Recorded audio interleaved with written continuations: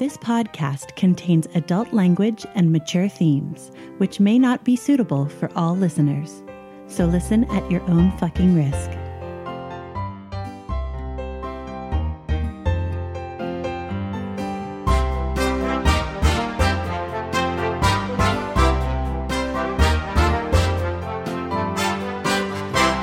Welcome to Essential NPCs, the podcast where we sample some of the best and possibly some of the worst tabletop RPGs. I'm Addie. And I'm Tommy. And you're listening to Series 10, Episode 2, A Breath of Air. And let's start it off with a few announcements. The first one is just a quick reminder that this series, Series 10 of Essential NPCs, is being released bi-weekly. We had to do that in order to maintain a recording schedule that worked for all of the cast members.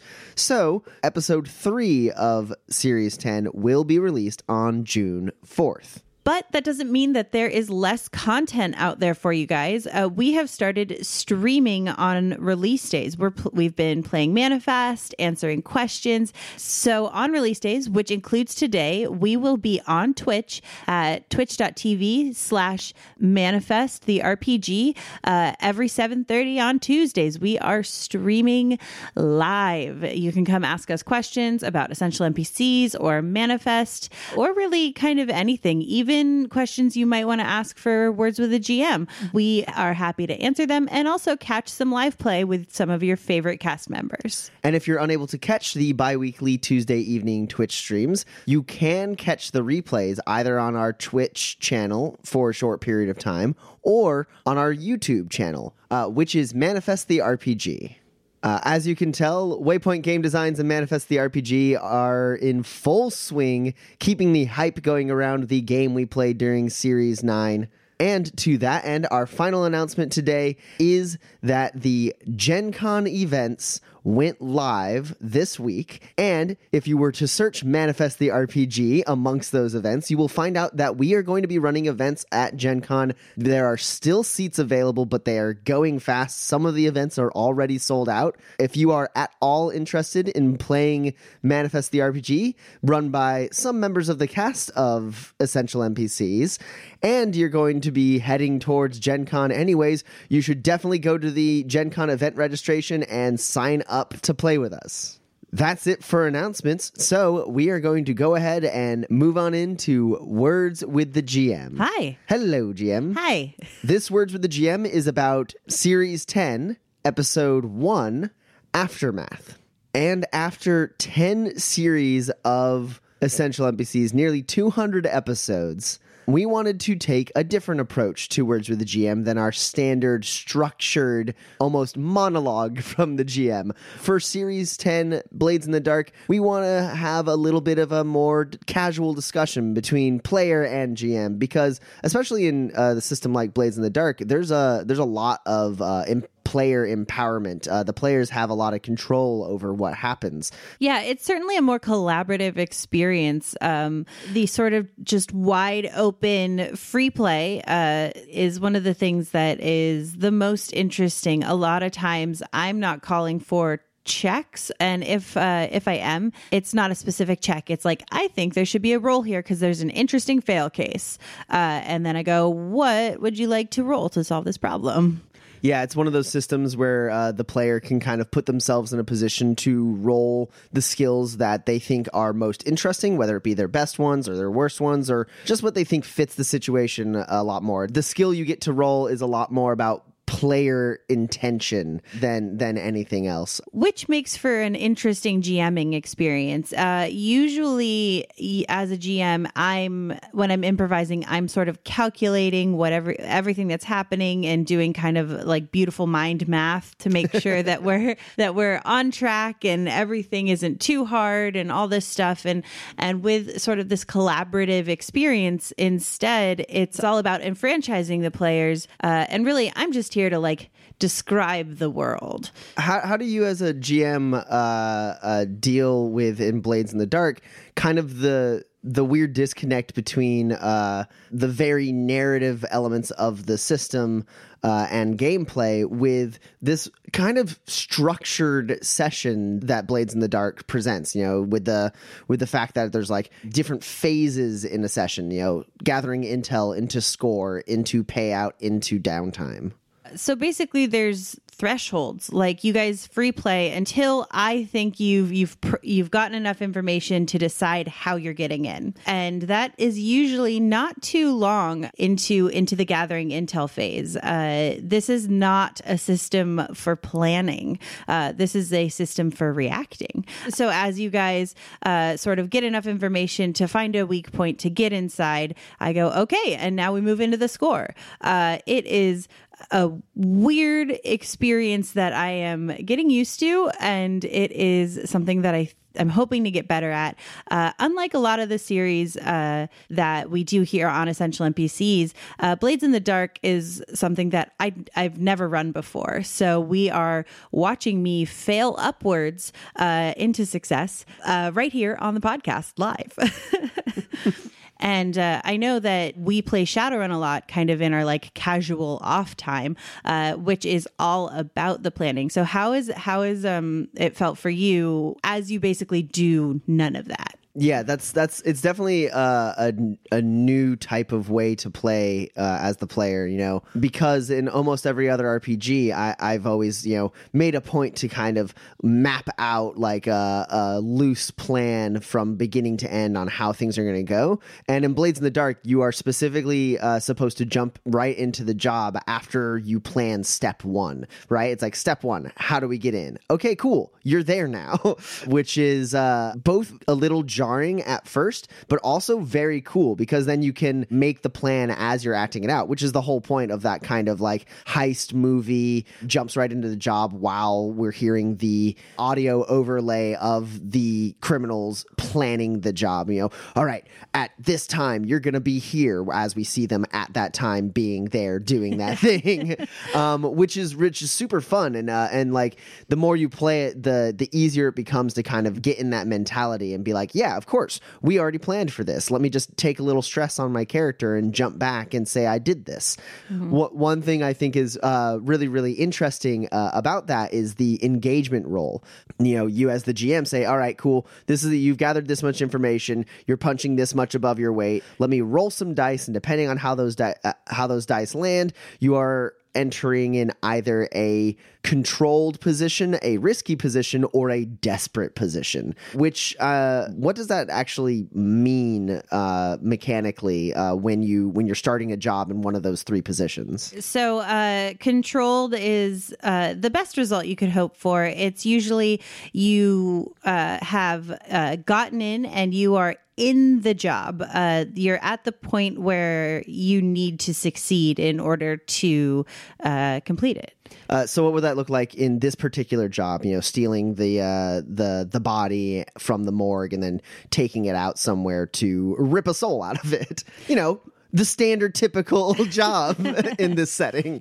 So for a controlled position for this, you guys would have ended up having procured the body, leaving the morgue, because the job is the soul, not the body. So controlled allows you to kind of succeed in that first step. You skip right past it, and it becomes part of the flashback material that you can use. With a standard or risky kind of middle of the road, you have gained entry and you are, inside. You have infiltrated. The job has already begun, and the first couple hurdles have already happened. So that's why we had jumped past me talking my way through the guards. That makes sense. And then a risky position would have been just that, kind of approaching this sort of secure facility and having to get in. And that's all left to your discretion as a GM, exactly how you translate controlled, risky, or desperate. Like if it was desperate, would you as a GM maybe have taken that as an opportunity to brew up some extra opposition? Like maybe the best of the best spirit wardens are there checking in a body right before us and they start giving us like the third degree? Yeah, actually, desperate means that the consequences are graver and the opposition is harder. So everything is worse for the players if the situation is desperate. And sometimes that means adding to the number of oppositions or the number of rolls that you have to succeed on. Or it could be when you fail hard. So that is sort of the GM's job in Blades in the Dark, is to dole out punishments for failure, and also ratchet the opposition up or down depending on what kind of scenario the players have put themselves in. I think Blades with practice becomes sort of second nature of like, as the GM gets more practice with throttling the difficulty, and then also the players getting used to flashing back. It's kind of that thing where as a GM, you kind of, you try to discourage flashbacks in other RPGs, whereas in Blades in the Dark, that's the whole name of the game. So it is a fun experience, and hopefully as we get more familiar with the system, it starts running a little bit more smoothly, and we end up with a pretty entertaining story for you guys. Well, we ended the last episode mid-score. We haven't even fully finished phase 1, which is get the body. So I think without any further ado, we should go ahead and move on into Series 10, Episode 2, A Breath of Air. Enjoy! Hello, neighbor. I'm Brother Theodore. Growing up in Duskfall isn't easy for most, but I've been blessed to have a wonderful life in this nightmare city. Do you have a moment to talk about the Church of Many Tentacles? Our fantastic, legitimate religion has 4 easy-to-follow tenets that guide our path. We strive to be good neighbors, help the elderly, usher in the end times, and recycle. Using these goals as my compass, I was able to open my own cozy little tea shop in Six Towers. Radich's Tea and Tea Accessories is a great place for the community to find some respite from the endless darkness and daily horrors of the city. Our congregation has been meeting there while we make preparations for the church's most important ritual. After months of planning and gallons of tea, we were finally ready to summon Aerolax, praise be their many tentacles, and let them recycle the world. Aerolax arrived, bestowed their glorious destruction on the surrounding area, and then disappeared. Just like that. Most of our members were recycled. It was only through the grace of Aerolax's many tentacles that I survived to continue our mission. I'll admit, I was very disappointed when we failed to usher in the end times, but it was a good first step. I'm rallying the surviving congregation, we're getting out of Duskfall, and we're figuring out our next steps. After all, starting over is just another term for recycling. Hi, they call me Brother Dub. They say one man's trash is another man's treasure. I'm fond of tinkering, and there's plenty of treasure to go around. It's amazing, some of the perfectly fine things people will throw out around Duskfall. It's ridiculous how offended they get when they find me in their dumpsters digging out their slightly damaged treasures. Even a broken thing can be remade, and that's what I specialize in.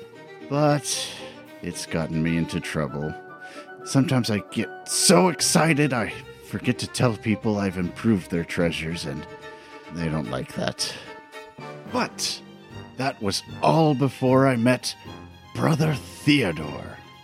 You see, the Church of Many Tentacles admires my abilities to recycle what I find. It's one of their main pillars of their belief. And for the first time, I feel accepted. Now I have purpose, and I can finally make a difference with my talents, recycling for the greater good. At first, I wasn't entirely sold on the end of the world part, but Brother Theodore kept telling me that the world is just a bigger treasure that needs recycling, and I specialize in recycling.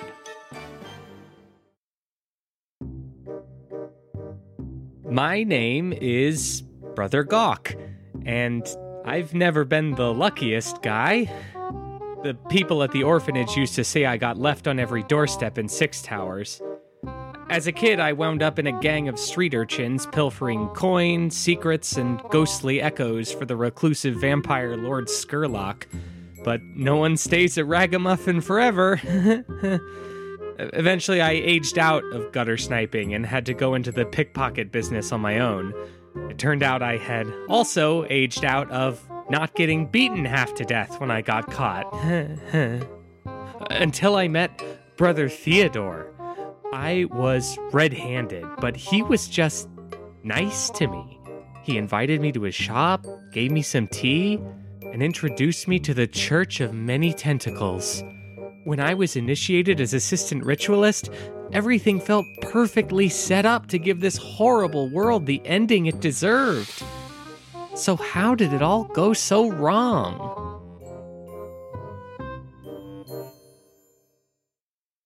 Brother Dirkman. Hi. Look, this won't take long, will it? Okay. I got involved with the church after I fell out with the Abyssal Legionnaires. You know, the hired guns they use on the Leviathan hunters. They taught me to shoot, I guess. I don't know. The finer points, maybe. It seems to me it's a skill you're born with, but maybe that's just because I'm so fucking good. Whatever. So, yeah. I spent a lot of time beyond the lightning fence. A lot of time. Deathlands will fuck you up. They should have been consumed in the almighty maw of Erlax, you know, just like everything else. I am so pissed that ritual went wrong. This is Admiral Quibbles. She was Vice Admiral until just this morning. She's worked so hard, she's earned it. She has. I'm just kidding. I know pigeons don't have military ranks that we know of. Anyway, yeah, before that, I was just a powder boy, and before that, I was a chimney sweep.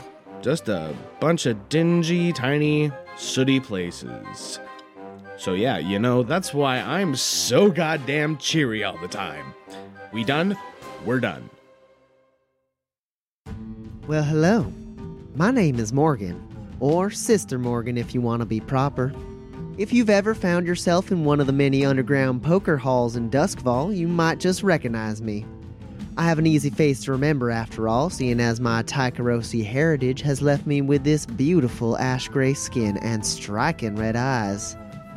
Now I've always had a bit of the gift of gab, a way of convincing others to do and think what I want them to. But even I have to admit, I am burdened with a short temper. A byproduct of growing up among street thugs and gang enforcers, I'm afraid. When I was running with the Bravos, if someone crossed me or my crew, I'd be the first in line to snap them in two. But once I joined the Church of Many Tentacles, I've made a point to follow its tenets in an effort to be a little more neighborly and avoid such unpleasantness when I can. The church has given me the one thing I never could find with the Bravos. A family that actually gives a damn about each other. So, if keeping a cool head and giving folk the benefit of the doubt is what it takes to be a part of this family, well, that don't seem half bad. Still, every once in a while, someone needs to be put in their place, and, well, sometimes I just can't help myself. Previously on Blades in the Dark, our team, the Church of Many Tentacles, attempted to bring about the end times and somehow failed. It seems that the 5 remaining members of the cult, and potentially a 6th, are the only ones to get out alive. In failing, they have put a large and inevitable target on their crew's back. So they are attempting to collect all of the items they'll need to complete an arcane ritual to lead them out safely into the Deathlands. Having deciphered the first necessary ingredient, they are attempting to score a fresh ghost just torn from its body. And so they have acquired the body with said soul inside of it and now need to transport it somewhere safe and either very loud or very quiet. They have yet to decide which, and that's where we'll pick up. You guys are in Coleridge, which is a highly industrialized area. It's got the ironworks and lots of rail trains, and then also defunct railways and abandoned train cars from the elevated train tracks around here that are used mostly to transport iron and coal to and from the plants and the mines. It's pretty loud around here.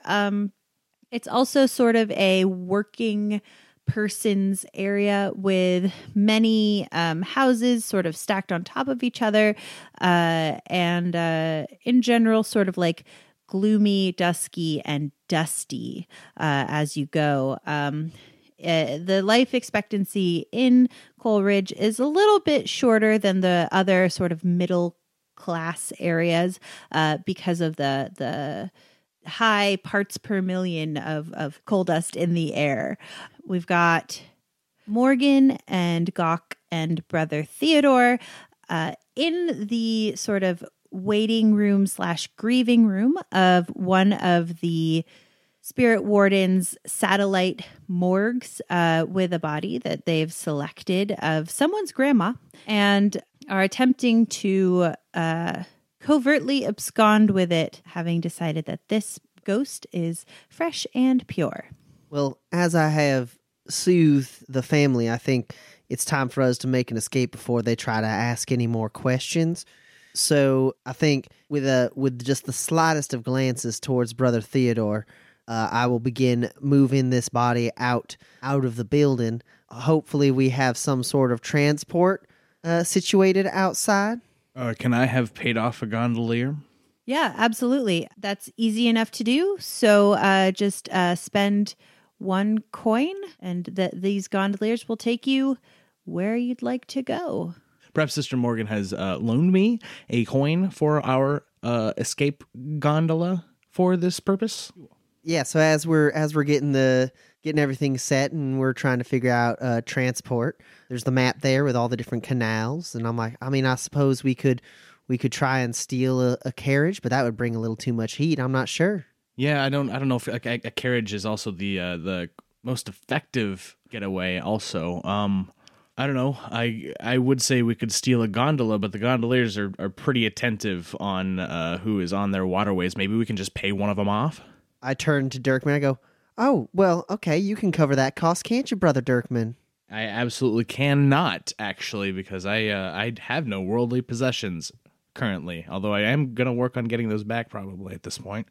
How strange and fortuitous that I, in fact, have some coin here. And I'll go to the cabinet where my stash is at the moment, and I'll pop open my briefcase full of 4 coin and be like, and grab a coin's worth of currency and bring it over to Brother Dirkman and be like, "Now, do you need my help securing the gondolier, or can you handle this yourself?" I can take care of getting the gondolier, he says as he takes the bag of coin. And for the record, I didn't say it wouldn't be useful later. I'm just saying it might have fucked up an entire ritual, that is the basis of our whole religion. Just throwing that out there. Yet again, I see. And I go back to my notes. Mm-hmm. And Dirkman will go find a gondolier to pay off. Which you did. And now the gondolier is waiting with bated breath, I guess. It's hard to tell. There's a lot of scars on her face from who knows what kind of scraps the gondoliers get into, really. But she is waiting there for you. She's a tall, muscular woman with broad shoulders, and her dark hair is in a plait down her back. She is waiting. She has told you she would wait until the lunch whistle, and then she would take the first fare, no matter who it was. As they're exiting, I'll flag them down and get their attention. I think they know which canal to head to, but I'm making our presence known. First, I spot your pet pigeon flying along, and I follow its flight towards you, and I turn the cart that way and begin rolling there. And I mistakenly look over at Brother Gawk again, wearing his spirit mask, and shudder a little bit and go, "So what is it they were saying about this spirit possibly being feral?" I don't know, whatever it was, I didn't notice it when I first took a look, but, maybe I missed something. Well, let's hope you didn't. I don't want to have to go back in there. And I'll meet up with Dirkman, and we'll wait for Brother Theodore to make a casual exit out of the morgue. Best case scenario, there's 2 spirits in this body. I will, having heard the potentiality for the spirit not being exactly what we need, make my way over to this grieving family, and I will comfort them and, try and make them feel a little bit better and assure them that she's in a better place, and try and keep them from going straight to Bellwether Crematorium and finding out their grandmother isn't there, and then making a big old stink about the spirit wardens who said they were taking her there, and just generally try and gather a little bit of information and slow them down. Okay, go ahead and Theodore, and roll consort, and let's see what happens. I will go ahead and take 2 stress to push myself on this. Well, if you add all the dice together, it's 6. But it is a 2.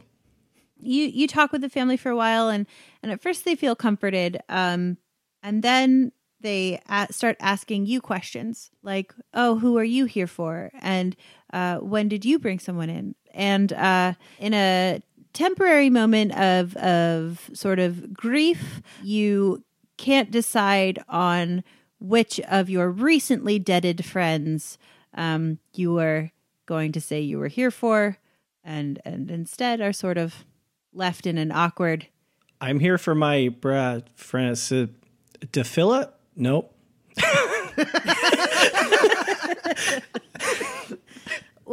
What? You are here for someone, right? Of course. I have to go now. And you walk outside. And so your failure is going to tick 2 ticks on the evidence clock. And I will make my way over to the gondola as we agreed. The gondolier gives you sort of an arched eyebrow as you bring a dead body to put in her gondola. Hang on, I think the cart collapses. I have no idea. Where is it? There's is like it a this? latch. I can't find it. I don't know. Dub said there was a latch that would collapse the cart. I eventually find it after a little bit of a farce, and then Theodore rejoins. We put the body on the gondolier, and I think we head towards whatever situation Brother Dubs has set up for us for this loud ritual we have to perform. So there's a empty, not very well-traveled alley outside one of the foundries in the city. Lots of pounding, lots of smashing, lots of machinery going. It'd be a perfect place to mask the sounds of the ritual. And anyone that would be around here is in the foundry, so we won't need to worry about any unwanted spectators. Great. So you guys are in the gondola. Gawk, you still have your spirit mask on? Sure do. Okay. So would you mind rolling a survey for me? My mind is in the ghost field right now.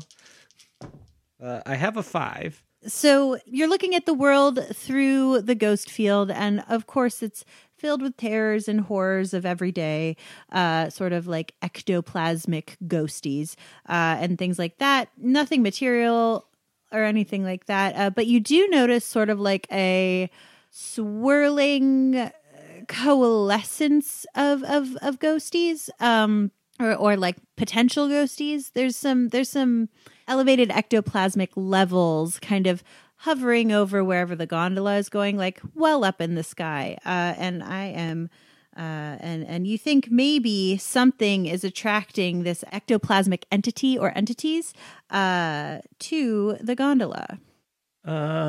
Hey, folks. I don't mean to be a bother or anything, but it kind of looks like we've got a tail in the ghost field. I will pull my arcane implements out of my pack. This was obviously something we considered that could be a possibility. I'm sure spirit traffickers deal with it all the time. I will pull out It's 4 sort of pythons with a translucent shimmery net between them that spreads over a small area that Dub helped me fashion a while back. And it keeps ghosts away. And that will be one of my 3 load. Great. Yeah, that's a perfect use of arcane implements. You can either roll attune to turn it on or tinker because it is in fact a machine. I will go ahead and roll attune, and then I will flash back to Dub showing me the ropes on how this thing works.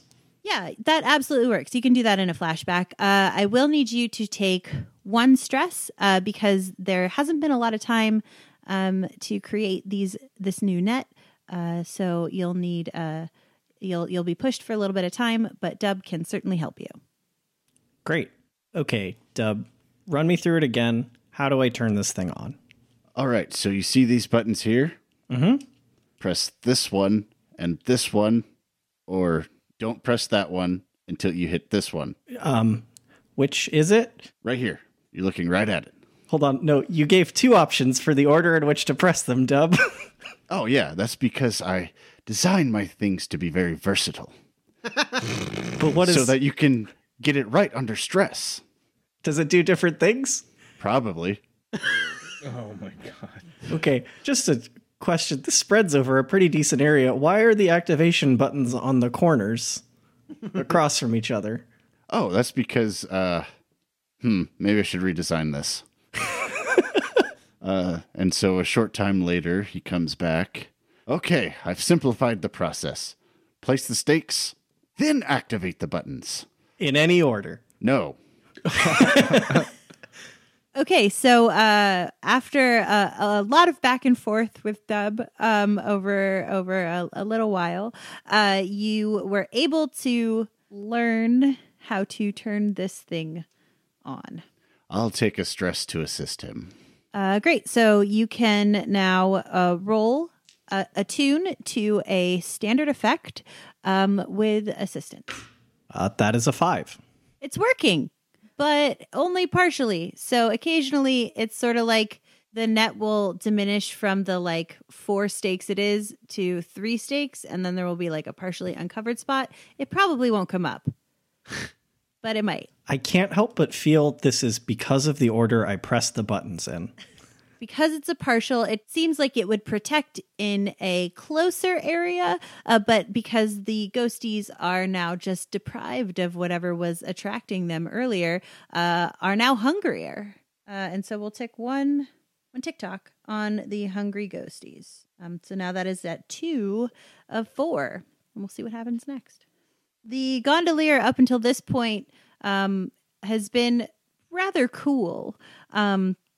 But as you pull under a bridge, goes, nah, and steps, hands the pole to you, Dirkman, and goes, this is more than I signed on for. And casually steps onto the bank and walks away.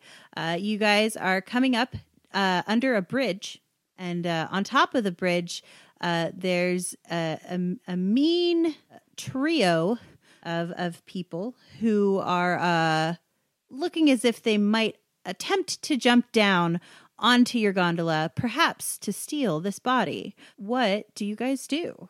I really should have been keeping an eye out for this. This is my ball dropped. I'm sorry about this.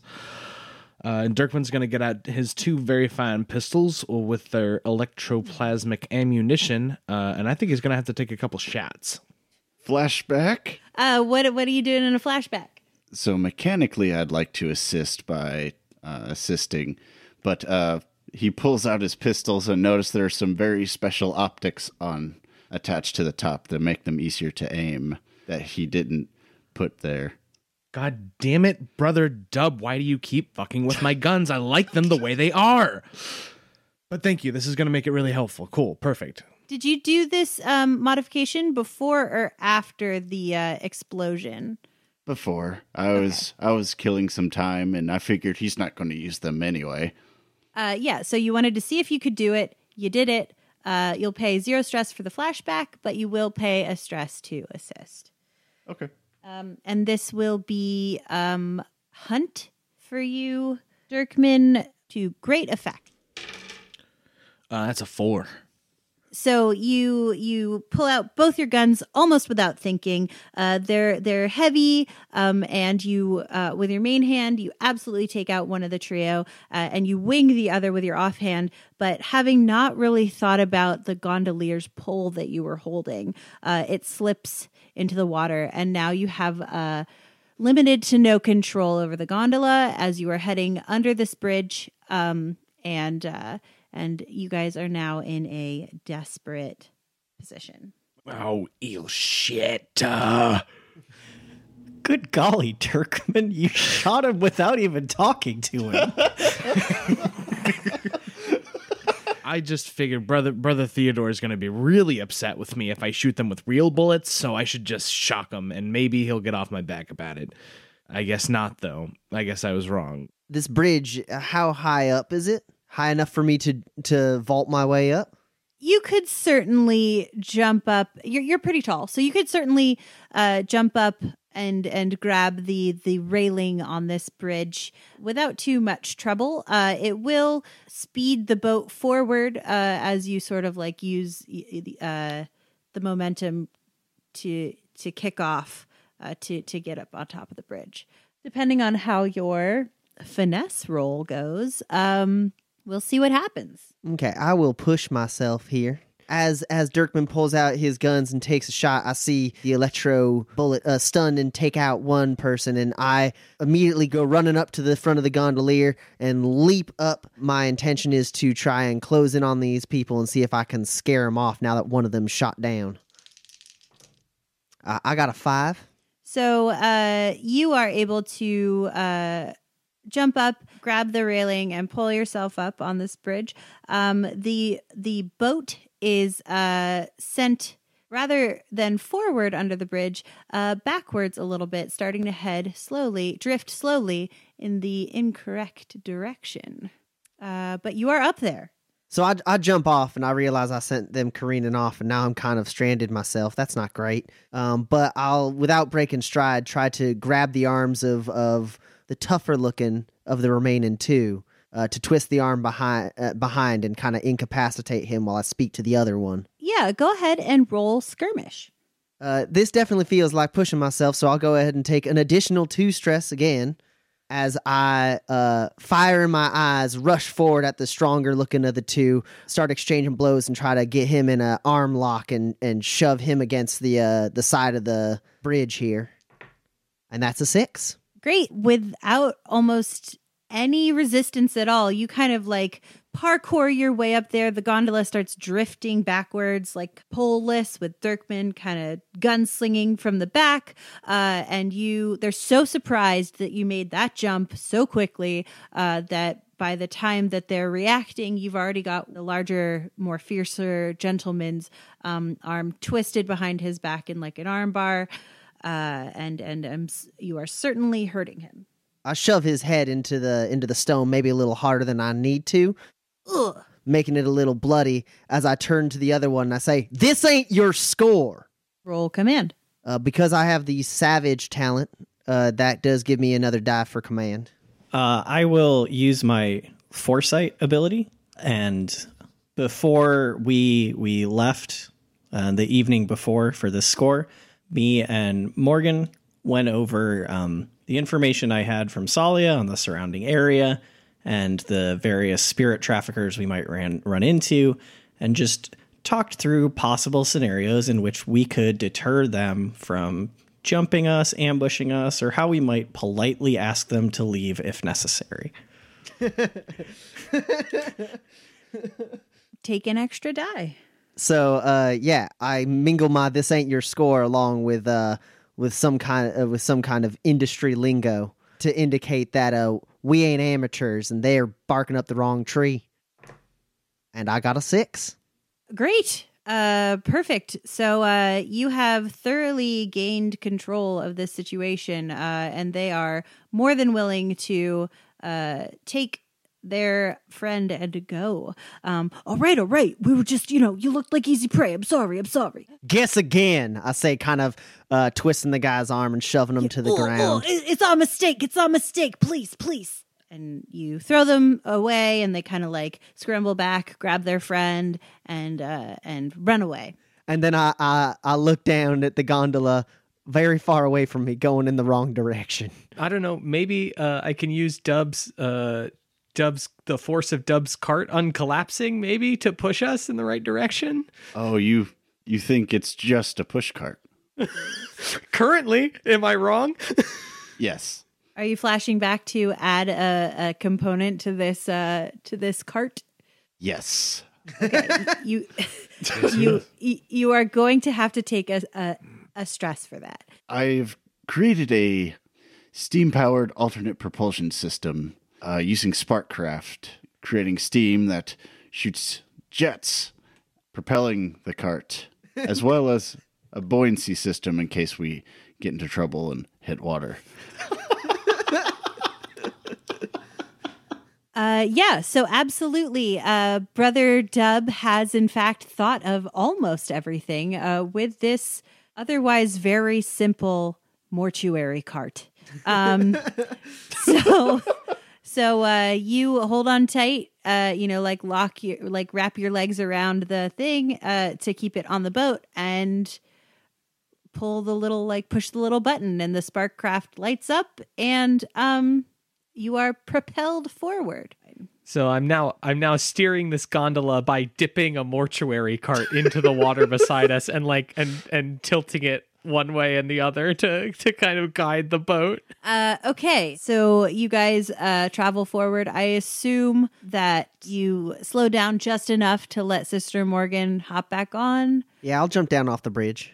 Great. And without other incident other than the persistent swirly ectoplasmic activity high up in the sky, right over wherever you guys are, you get to the site without incident.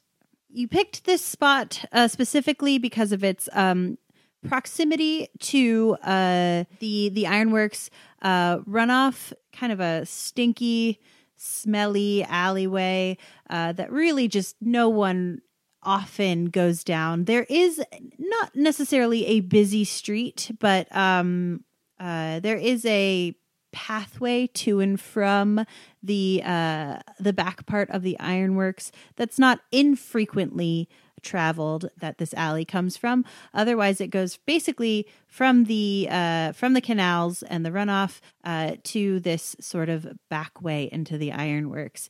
And you guys dock the gondola, I assume, and begin setting up the ritual. It's a little bit of a rough landing coming in with a steam jet, but we managed to get poor grandma onto land and start setting up the ritual. And we spread the ghost umbrella over us like a canopy. And I'm like, hang on, I need to take a closer look at the spirits inside this body. If what that family said was true, that's bad news for us. Sure. So go ahead and roll a tune. It's a 3.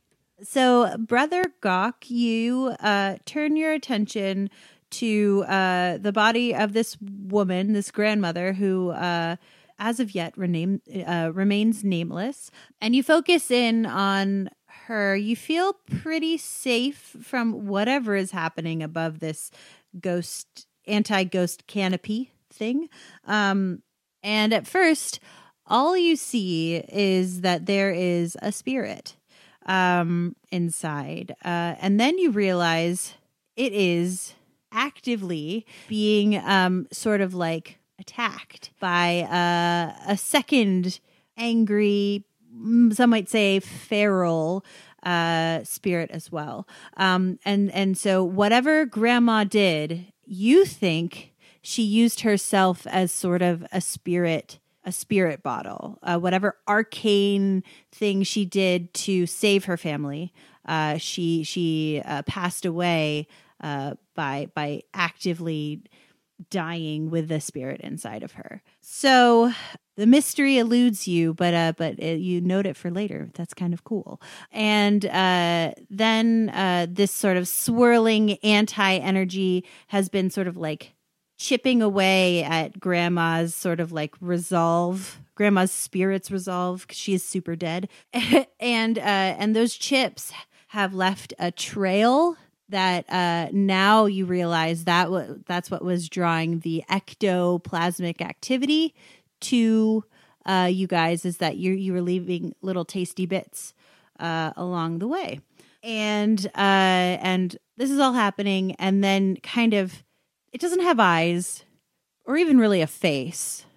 But suddenly you know that you are staring into the essence of a feral spirit. Yup, there it is. And it like latches on to the connection that you have made with this body and starts pulling itself on like an invisible thread, like hand over hand, as if it was like a mountain climber climbing up a long tether toward you. And unless you stop it, it will try and possess you. Yes, I'm going to try to resist that. Okay, so you can go ahead and roll resolve. I'll roll with an extra die thanks to our anointed ability. So I take 1 stress. So you're able to turn away and sever the connection, just as like you can almost feel it like touching your proverbial like essence. It sort of like it gets sucked right back in to Granny. All right, folks, it looks like we've got 2 ghosts in one body situation. That means we're going to have 2 things to deal with when we do this ritual.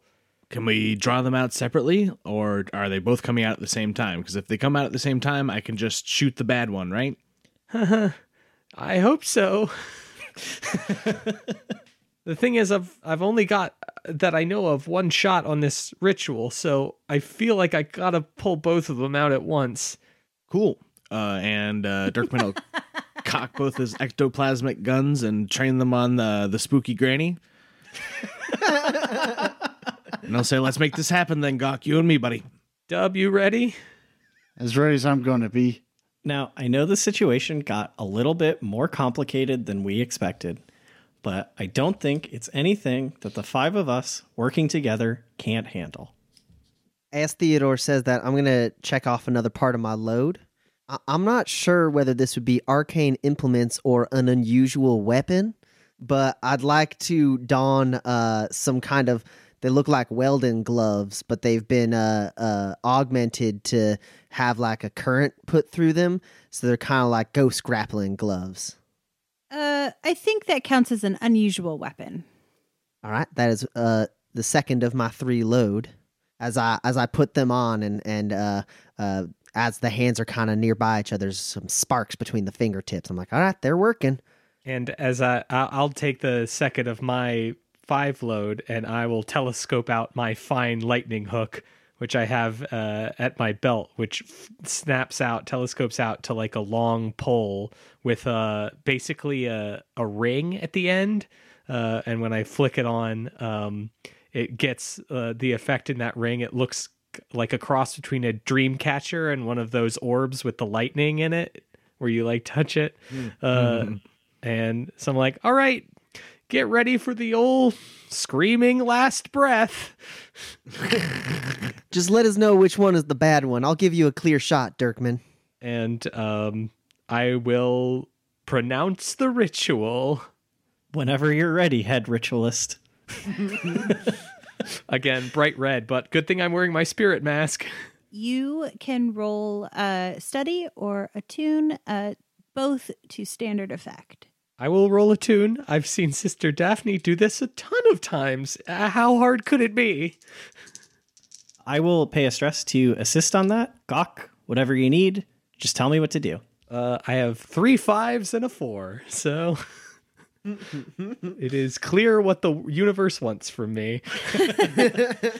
So you do the ritual. It's kind of amazing to lead your own ritual, and it's like there's a little bit of ecstasy beneath that all-encompassing fear. And as you do, you like get a little bit punchy with just like the last word. You're so excited that it's working, and Grandma makes just like the worst sound you've ever heard, amplified. It's like the whistle that comes from the ironworks at like a shift change, but loud and terrible and gut-wrenching. And everybody is a little bit shaken from that. And you are all now back in a desperate position as two ghosts, bloop, bloop, come out. Which one's the bad one? The one that doesn't have a face.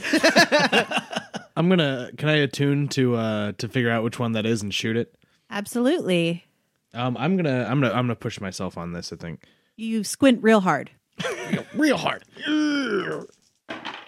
It's a 6. I did it. So yes, you you can tell the one that has a face versus the one that does not have a face. Yeah, I shoot the one that doesn't have a face. Okay, go ahead and roll hunt. Watching Dirkman's eyes lock in on one as he raises his guns, I'll follow his lead, and I'm going to spend a stress to assist as I kind of try to use these gloves to kind of grapple this ghost and pull it away from the other one to give Dirkman a cleaner shot. Okay. Hold it Great. still, Sister Morgan. That's another 6. Great. You shoot it, and a big old hole forms like where you shot it, and like basically right in the heart if it had a heart, but it's a ghost, so it doesn't. And then it sort of like coalesces back, and it sort of like snarls at you and then turns to Sister Morgan and is like, and I'm going to start a clock that's goodbye ghost.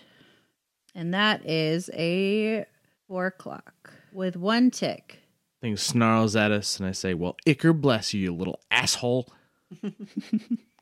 Meanwhile, there's another just floating, beautiful, golden grandma spirit face, just like floating there. While the other one is like wrestling with Sister Morgan and being shot at and making a scene, and the ghost's like ectoplasmic activity is like coming down towards the net, and there's kind of a lot of things happening all at once. What is everyone else doing?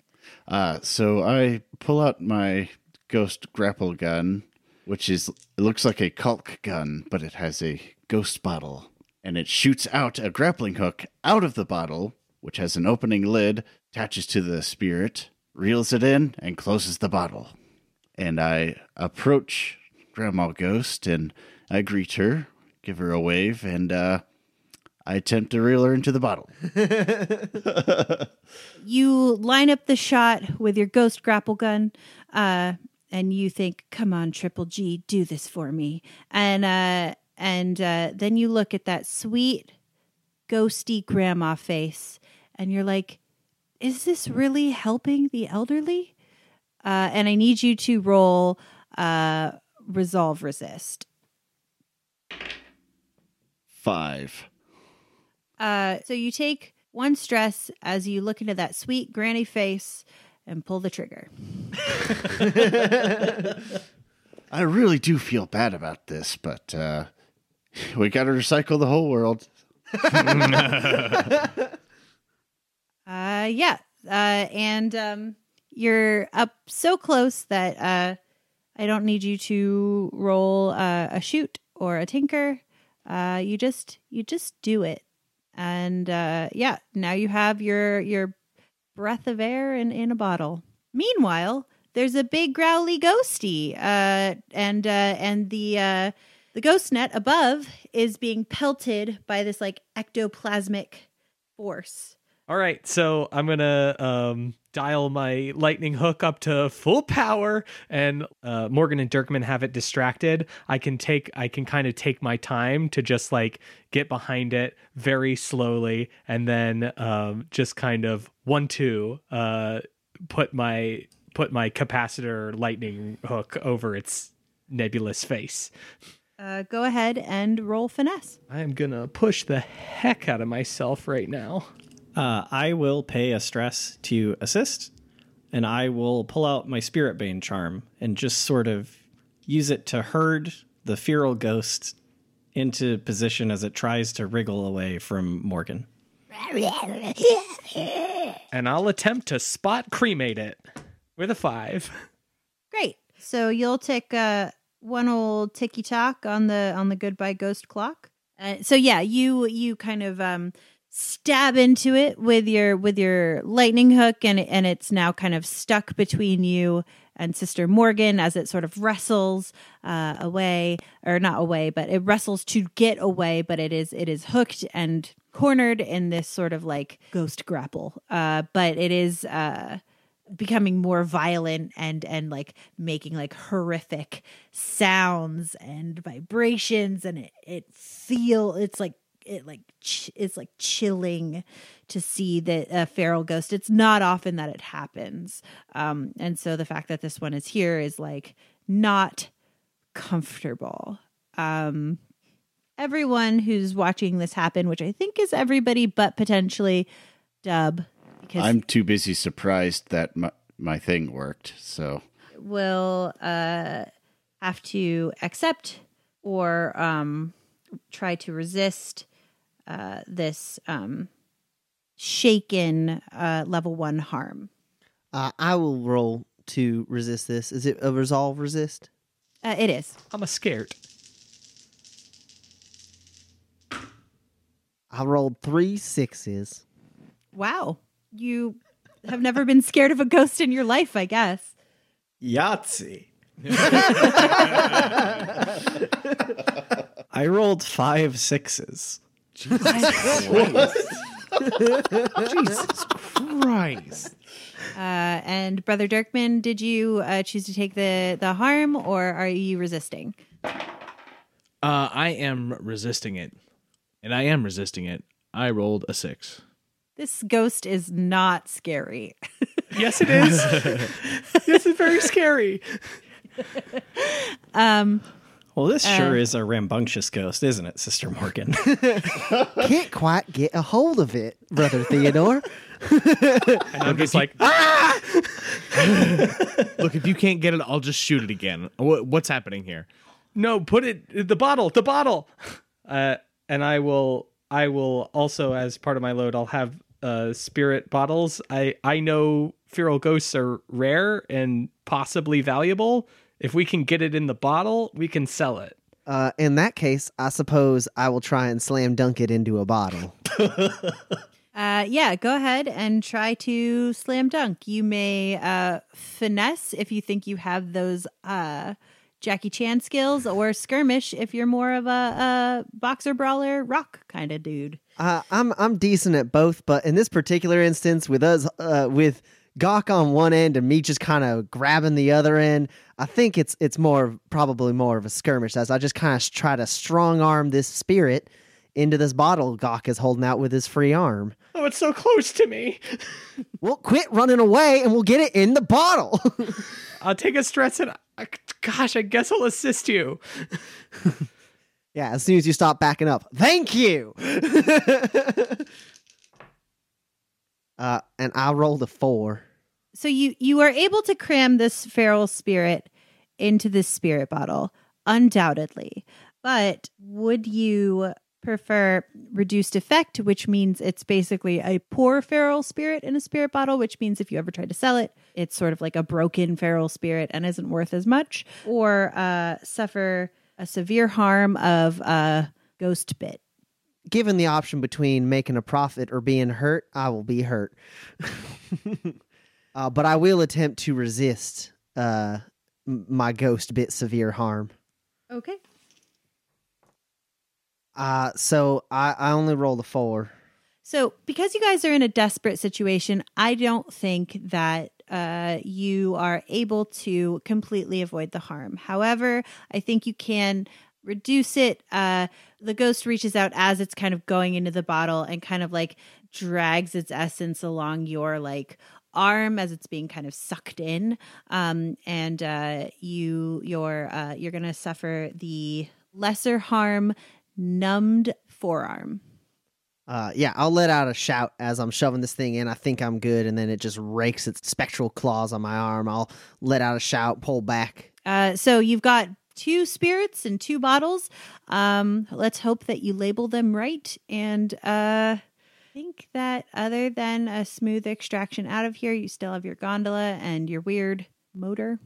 You are able to get away with little consequences. As soon as both of the spirits are captured, the sort of astral ectoplasmic entities that were kind of swirling just above your Ghostbane net dissipate, and you are relatively free to make your way out of Coleridge. Yeah, I mean, I'll step back. I was a little more cavalier about that ghost than I might have should have been, and I kind of flex my hand to make sure I still have motion there, and it hurts a bit. I go, I'll be all right. I finally take my spirit mask off and just start blinking and weeping. I'll start getting the net gathered up, and I start placing the stuff on the cart. That was great work, everyone. Great job. Thanks, Brother Theodore. Thank you, Brother Theodore. Thank you, Brother Theodore. Oh, thank you, Brother Theodore. Brother Dirkman, did you like the modifications I made on your pistols? Brother Dub, I don't know how many more times I'm going to have to tell you this. I know that I leave my guns in the tea shop. I get it. It's a safety thing, though, okay? I don't want them to be fiddled with, messed with, modified, improved, whatever. I like them the way they are. Okay, now that you added that language, I suppose I can... Because you didn't say fiddled with last time. That's what I did. I'm glad I have clarified that. Yes, no fiddling, no tinkering, no messing about. Any other verb forms that maybe you can think of, don't do that to my guns. That being said, they did help me shoot a guy, and that was very helpful, but that was this one time. So do me a favor. I'm going to turn these over to you. If you can remove the modifications, I would really appreciate that. Okay, Slick? No, I'm Brother Dub. All right, thanks, Dub. Yeah, appreciate it. Ugh, this guy, he says as he shakes his head and turns away. Brother Dub looks really sad, and he places the pistols on the cart. I'll point at the cart and be like, I am surprised by how many doohickeys you managed to attach to that thing. It turned out real helpful. Thank you, Dub. I'm glad you appreciate that. I was not able to put the wings or propellers on, unfortunately. I just kind of mouthing like a half smile, half a gape type expression, just kind of, and nod at him and then get on the gondola. Okay. So you guys earn 5 rep. So are you selling that feral spirit? I assumed yes. So you'll get 6 coin for this loot. So that's the payoff. Let's find out your heat. I think we'll go with 4 heat. You guys were pretty contained, but it is a high-profile target, and the situation happened on hostile turf. So we started at 2 and then went to 4. As for your entanglements, let's see. Cool. So you guys managed to get out of this job without really pissing anybody off, or so you thought. But stealing a gondola is no joking matter. And the gondoliers appear in the tea shop asking for repayment, which they ask for 3 rep and 3 coin. So the gondolier woman, whose gondola you temporarily borrowed and have yet to have returned, shows up to this tea shop, shooing everyone out with her presence. It's not often that gondoliers make their way to the landlocked 6 towers, but when they do, people avoid them. And you're not sure if she's smiling or grimacing or frowning because of all the scars on her face, but she walks up and she says, I believe we have a settlement to reach. You owe us an apology. Oh my goodness, we forgot to return your gondola. I am so sorry. And It's in the back if you'd like to take it. I think reparations are in order, don't you? That's how I make my livelihood. That is a good point. We did lose the poll. You lost my poll. I come over at this point and I go, "Oh, hello. I'm sorry. Are you asking for more payment? I seem to recall we paid you for the services." Now, I mean, the apology, all's fair, right? We should have returned what we rented from you for the coin that we gave you. And I suppose maybe we should pay for the replacement of the ore we lost. However, I don't see what the problem is here. We came to an agreement. You gave us service. We appreciate it. Coin's already been passed hands.